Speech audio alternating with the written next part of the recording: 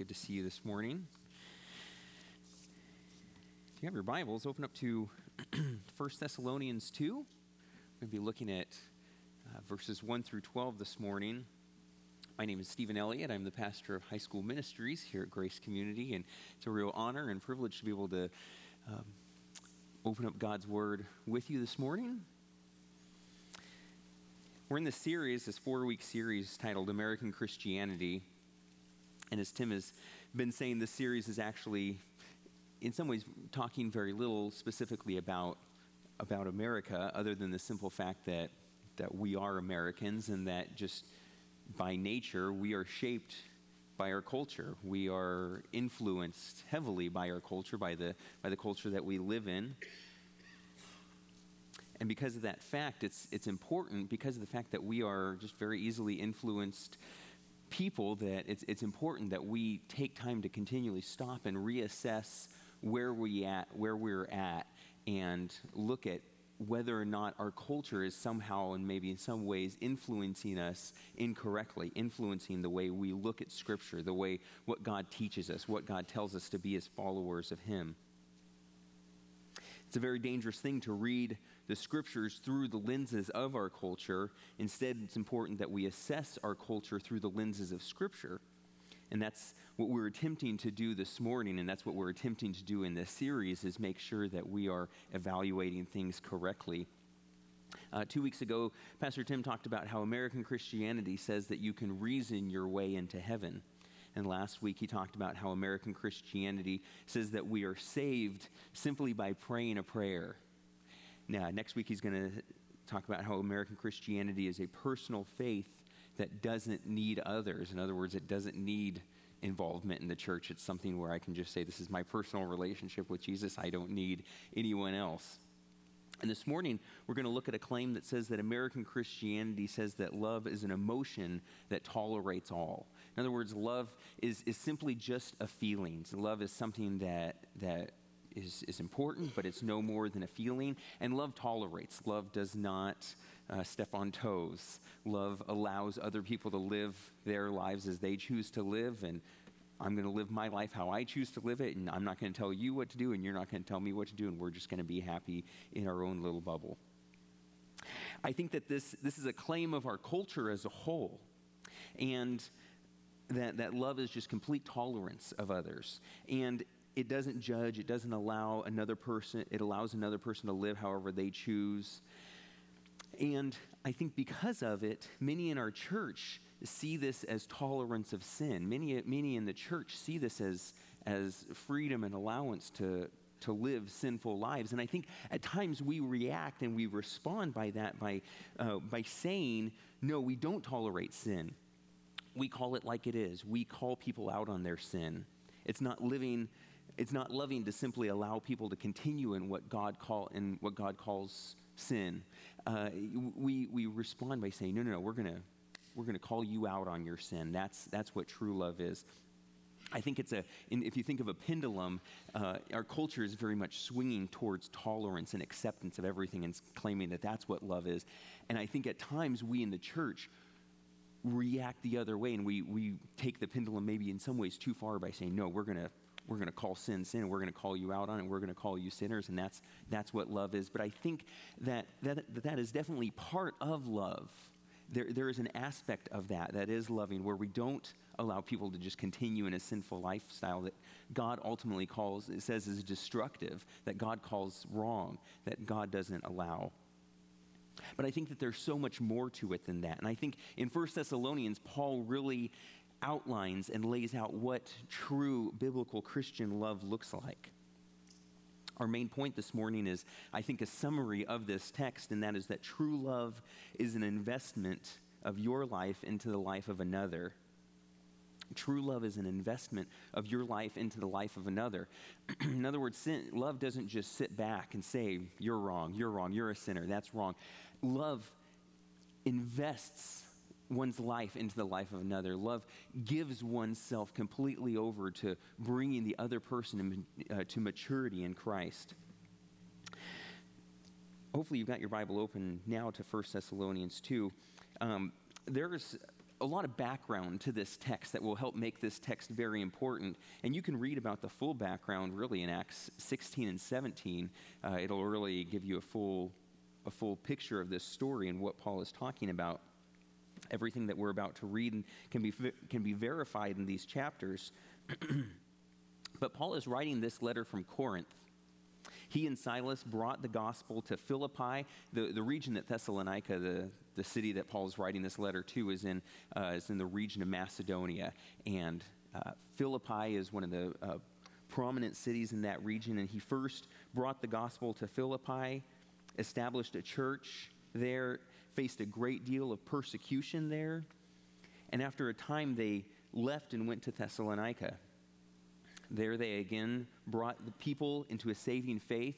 They grew them as disciples and formed a community, a church. And there again in Thessalonica, after a very short time, the church faced persecution.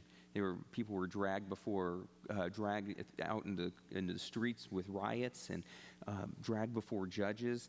And the church there decided that it would be best that Paul and Silas left quickly and quietly, and so they did. So sometime later, Paul sends Timothy back to Thessalonica. Remember, this is a very young church. Before Paul went there was no church. There was nothing established, and so this is a young body of believers. And he sends Timothy there to check on them and to see how they're doing, to get an update on their faith. And Timothy returns to Paul with great news that the church has endured, that they haven't fizzled out, that they have continued. They are growing and they are thriving. He does report to Paul that there are some theological questions and as well that there are outsiders who are making some trouble amongst the believers. They are making an active effort to discredit Paul and his message. In this day, con artists, charlatans, frauds, scammers, they were everywhere. It was really common to have people come through and try and scam people, whether it was with a fake religion, whether it was with a fake product. But they didn't have Snopes.com in this day and age. There wasn't any way to really in a strong, way to discredit some of these people. They would come and go, and it would cause havoc. Paul dealt with some of these people in Galatia. He would deal with it again in Corinth, and he's dealing with it here. He knows that these people can cause trouble in the minds of young believers, and they're trying to discredit Paul. They're trying to claim that his gospel was false, that his gospel that he was preaching was out of self-centered motives. They are doing all these things to try and sway these believers, these young believers. We're not sure exactly why they were trying to do it, but they were trying to convince this young church that Paul, Timothy, and Silas, that their gospel was false. Paul knew the danger of these kinds of people, and so he writes as well to deal with that. So he writes to encourage them, to praise them because they've remained true. He writes to deal with some of their theological issues. And as we're going to see this morning, the background of the text that we're going to look at, he writes to defend his message, the true gospel, against these false accusations and these false accusers.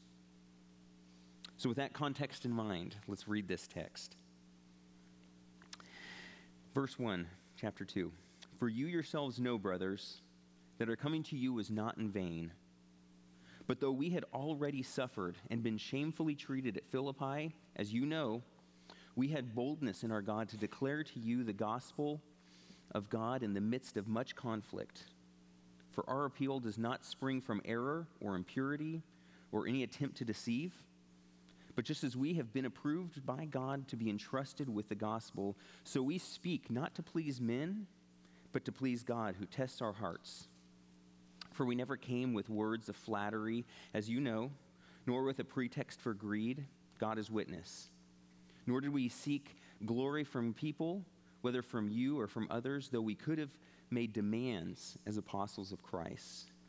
But we were gentle among you, like a nursing mother taking care of her own children. So being affectionately desirous of you, we were ready to share with you not only the gospel of God, but also our own selves, because you had become very dear to us. For you remember, brothers, our labor and toil. We worked night and day that we might not be a burden to any of you. while we proclaim to you the gospel of God.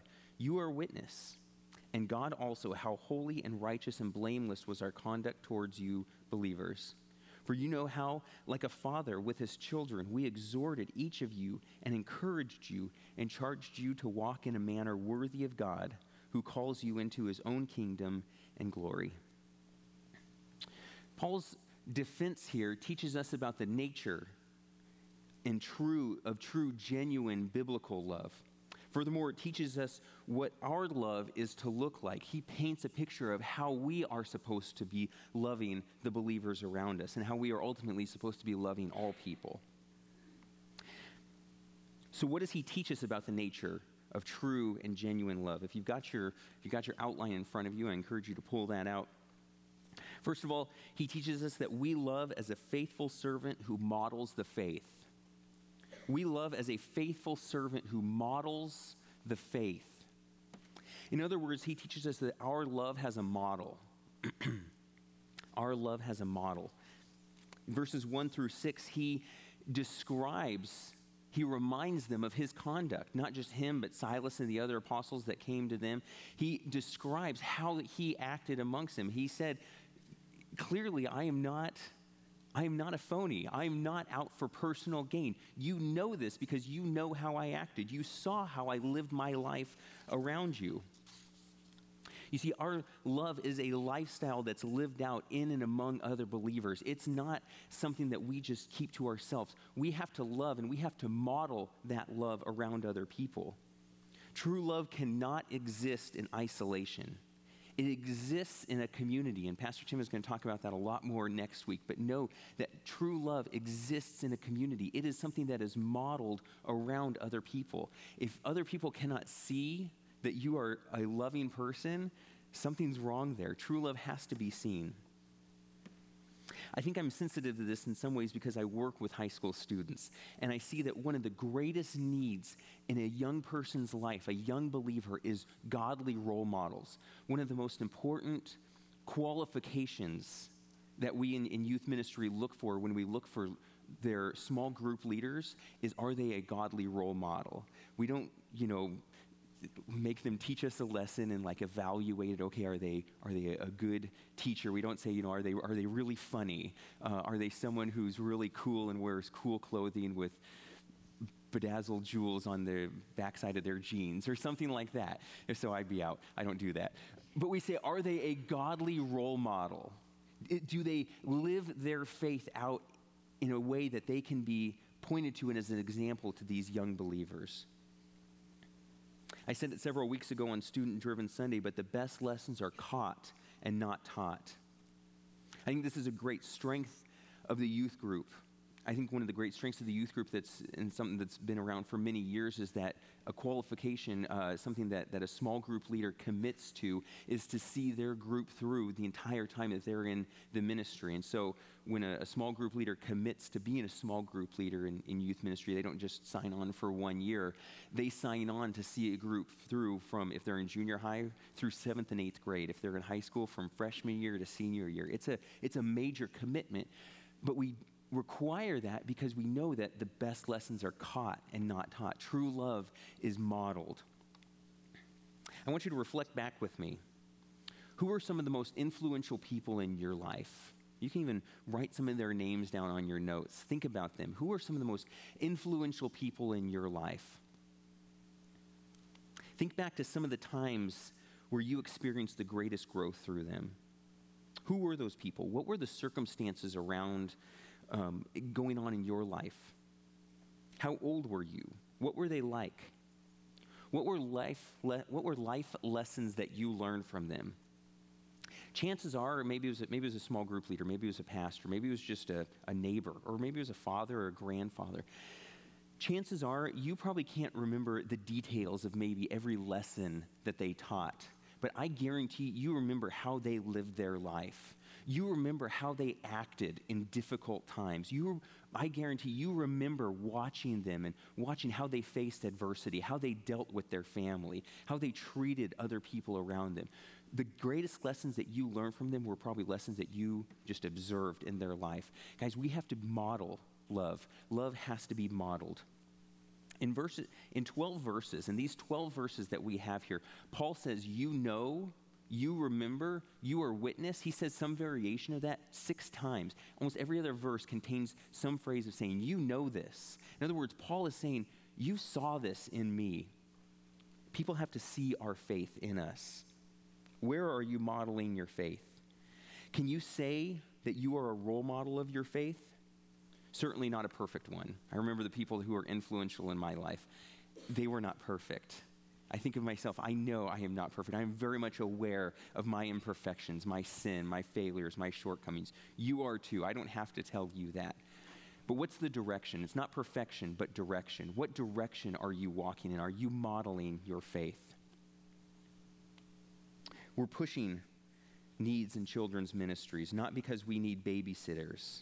Our children need role models who will model this and spend time with them. You see, our love acts. Our love has models. Number 2, if you're taking notes, is that we love as a compassionate mother who cares and longs for her children. We love as a compassionate mother who cares and longs for her children. As a compassionate mother who cares and longs for her children. In other words, our love has an emotion. Our love has an emotion. Look at Paul's words here. He is speaking from the heart. Can you sense his heart in this, that he is writing this, that the thought of these young believers that he has poured his life into, the thought that they might be led astray, the thought that they might think that his gospel was fake, was phony, was done out of some sort of selfish motives. I can picture him trembling as he's writing this, crying as he's writing this. The thought that these young people that he cares so much about would turn away from the truth, would turn away from the one true God and his gospel. I imagine that is breaking his heart. He's saying, as a mother longs and nurtures and nurses and cares for her children, so we cared for you. Many of you are mothers in this room. Being a mother, when you talk about being a mother, that carries an emotion with it. That carries a deep passion and love for your child. If we are walking with the Lord, if we are spending time with him, if we are becoming more like him, by nature, we will continue to love passionately, emotionally, those that God loves. This picture that Paul paints instantly communicates the heart and passion that believers are supposed to have for another. I was hiking several weeks ago. I went hiking up to Pear Lake in the Sequoia National Park. Beautiful, beautiful place. My first time there. If you've never been there, go there. It was awesome. I was driving along. You can pull up that. Well, perfect. Thanks, guys. I was driving along. Before I even right as I was about to get to the parking lot, I see this movement off to the side of the road. And it was a lot of movement. It was an animal. And I'm like, oh, that's a bear. That's awesome. So I quickly parked. I pulled off to the side of the road, and I jumped out with my camera. And by that time, the bear had moved down the hill just a little bit. And I was gonna run around the side of my truck and to try and get a good picture. And then I realized that it was a mama bear with her cub. And I went, oh, maybe I'll stay on this side of the truck where it's safe with the door open that I can quickly jump in. You laugh because you know there's nothing more dangerous. Most bears, we just have black bears in California. They're docile. They'll leave you alone for the most part if you leave them alone, unless you lather yourself up with peanut butter. But a mother bear protecting her cub is a dangerous, dangerous thing. I was talking to Ken. We were looking at this picture earlier in the sound booth. And we were talking about this, and I said, yeah, mama bears will, without hesitation, sacrifice themselves for their cub. And he said, actually, they will, more than that, they will sacrifice you for their cub. And I'm like, that's actually very true. That's more accurate. But the fact is, thanks guys, you can take that down. The fact is that mother bears have a deep emotional connection for their cubs. They love their cubs so much that they will, without hesitation, react if they think that their cub is in any way in danger. They don't react, they don't attack because they feel a personal threat. They react because they feel a threat to their cubs. Folks, do we have that kind of love, that kind of self-sacrificing, deep, heartfelt love for those around us? Is it just kind of like, oh yeah, those people that I go to church with, those people I sit next to, those people driving down the street? Do we just see them as those people, or do we have a deep, heartfelt love? Do we hurt physically? Do we have an emotional pain where our heart aches for those people? Jesus modeled this more than any other. Obviously, he was Jesus. There's times in the gospel where it paints a picture of Jesus, and he's been serving all day long. He's been ministering to people, and there's times where it says he was just exhausted. He wanted to get away by himself. But it says he looked out at the crowds that were following him. It says he had compassion for them, and he met their needs. That kind of love, this kind of love that we are called to give towards people is not self-serving. It is self-sacrificing. There is more to love than just an emotional feeling, certainly. But Paul does not overlook the emotional feeling of love, and neither should we. Are we serving just out of compulsion or habit?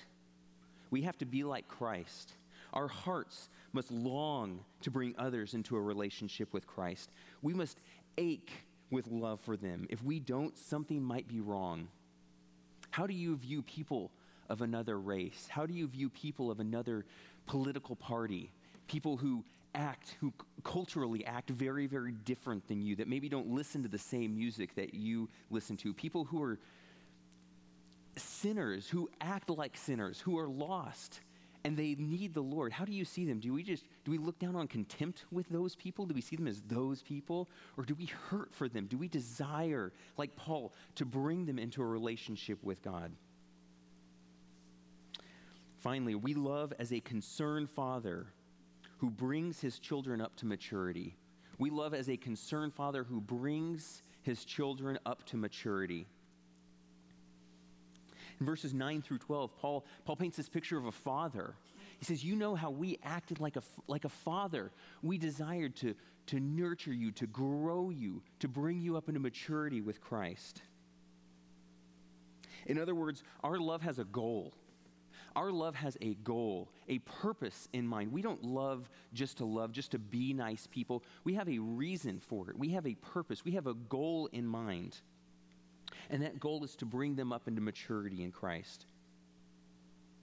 Paul says that the final reason that they can trust the legitimacy of his ministry and message was because he genuinely desired that they grow and mature in their faith, that they walk in a way that honors God.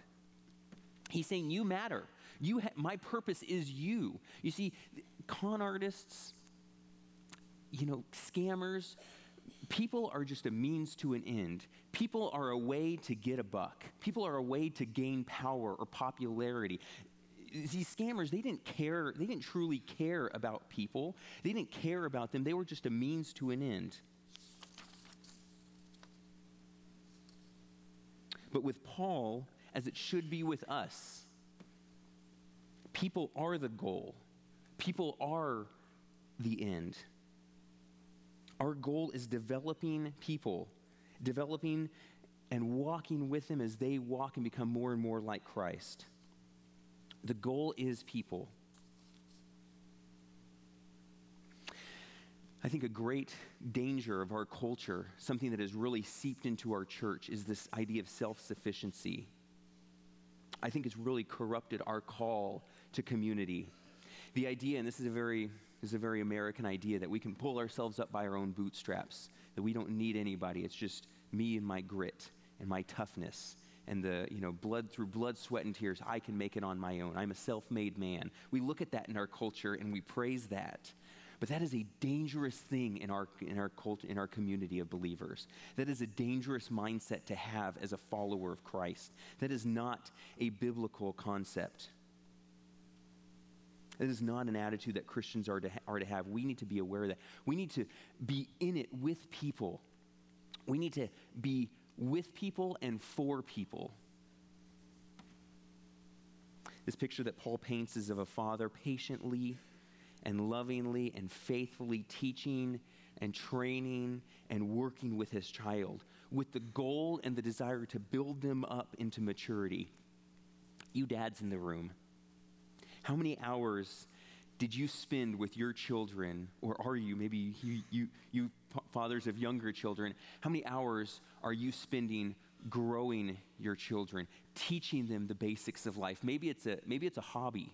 Maybe you love to build something and you are teaching them the basics of how you hold a hammer, how you drive a nail. Maybe it's a sport. You teach them the basics, shot after shot of this is how you shoot a basketball. This is how you hit a ball. This is how you kick a soccer ball. This is what you do. You spend hours diligently, faithfully. You don't say, all right, kid, listen, boom, kick it like that. See that? Boom. Now, all right, don't bug me while I watch TV. Maybe that is you. If so, you need to work on that. But a faithful father is one who is faithful with his children and has a goal. A faithful father is one that doesn't just say, all right, I'm gonna keep you alive, kid. I'm gonna feed you and clothe you and pass that. Don't bug me. But a faithful father is one who desires to grow their children up into a thriving adult who is self-sufficient. Some of you older fathers, maybe you taught your child a hobby, and maybe you taught them a little too well, and now they're at a point where they're better than you, and maybe they're teaching you things and helping you work on things. That's what Paul is desiring to do. He's trying to say, I want to grow you to a point to where you can grow and feed yourself. Believers, we have to have a goal in mind as we love and serve others. Our love isn't just an emotional feeling. We need to be invested in people. We need to be with people, and we need to be for them.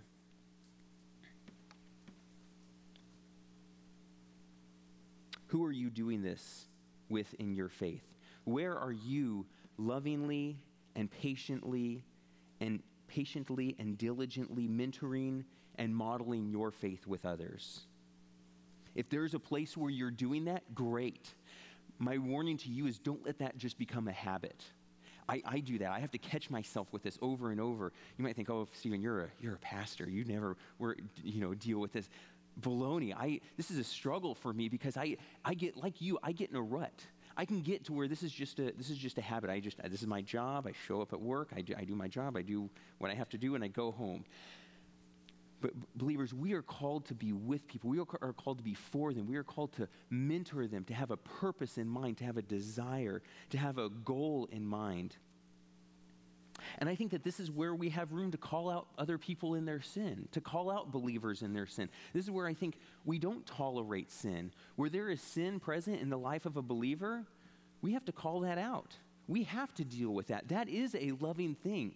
But there's a relationship behind it. There is love behind it. There's an emotion behind it. And there is a purpose behind it. It is so that they can become more like Christ, so that they can walk and ultimately grow in maturity with Him.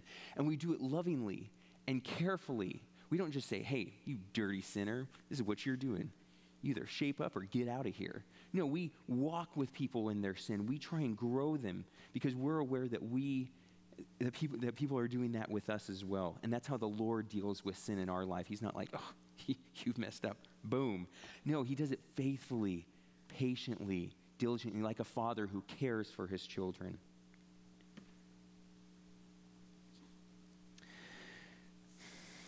Our love is very, very different than the world's love.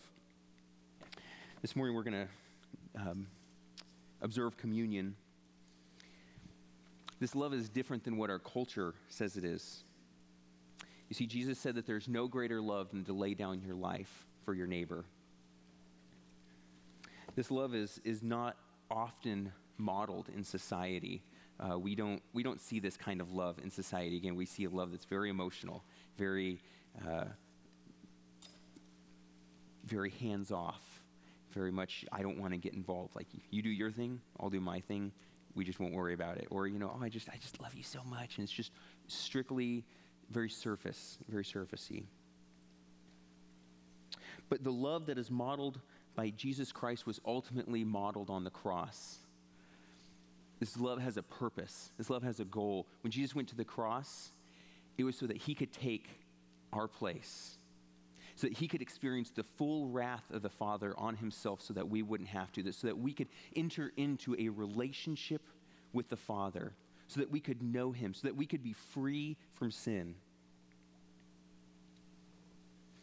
And this bread and cup, what we are called to do, is something that we are called to do regularly. It is a reminder that we are called to. We are so forgetful, aren't we?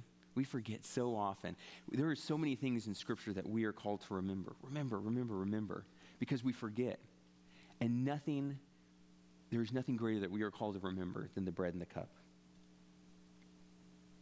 The fact that he took our place, took the fullness of God's wrath for sin on himself. We are called, and that's modeled in communion. That is illustrated in communion.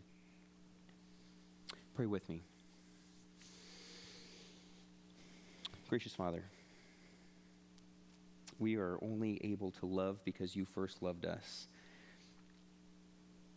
God, as we are called to love others truly, compassionately, fully, Lord, we can only do that in your strength and in your ability.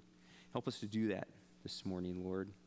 Help us to be aware of those people, those places where we are called to love more faithfully, to love more like you. Give us the strength to do that. God, now as we focus on the bread and the cup, the illustration of your sacrifice, your death on the cross, God, reveal sin in our life. If there is sin, help us to deal with that. Help us to get right with you.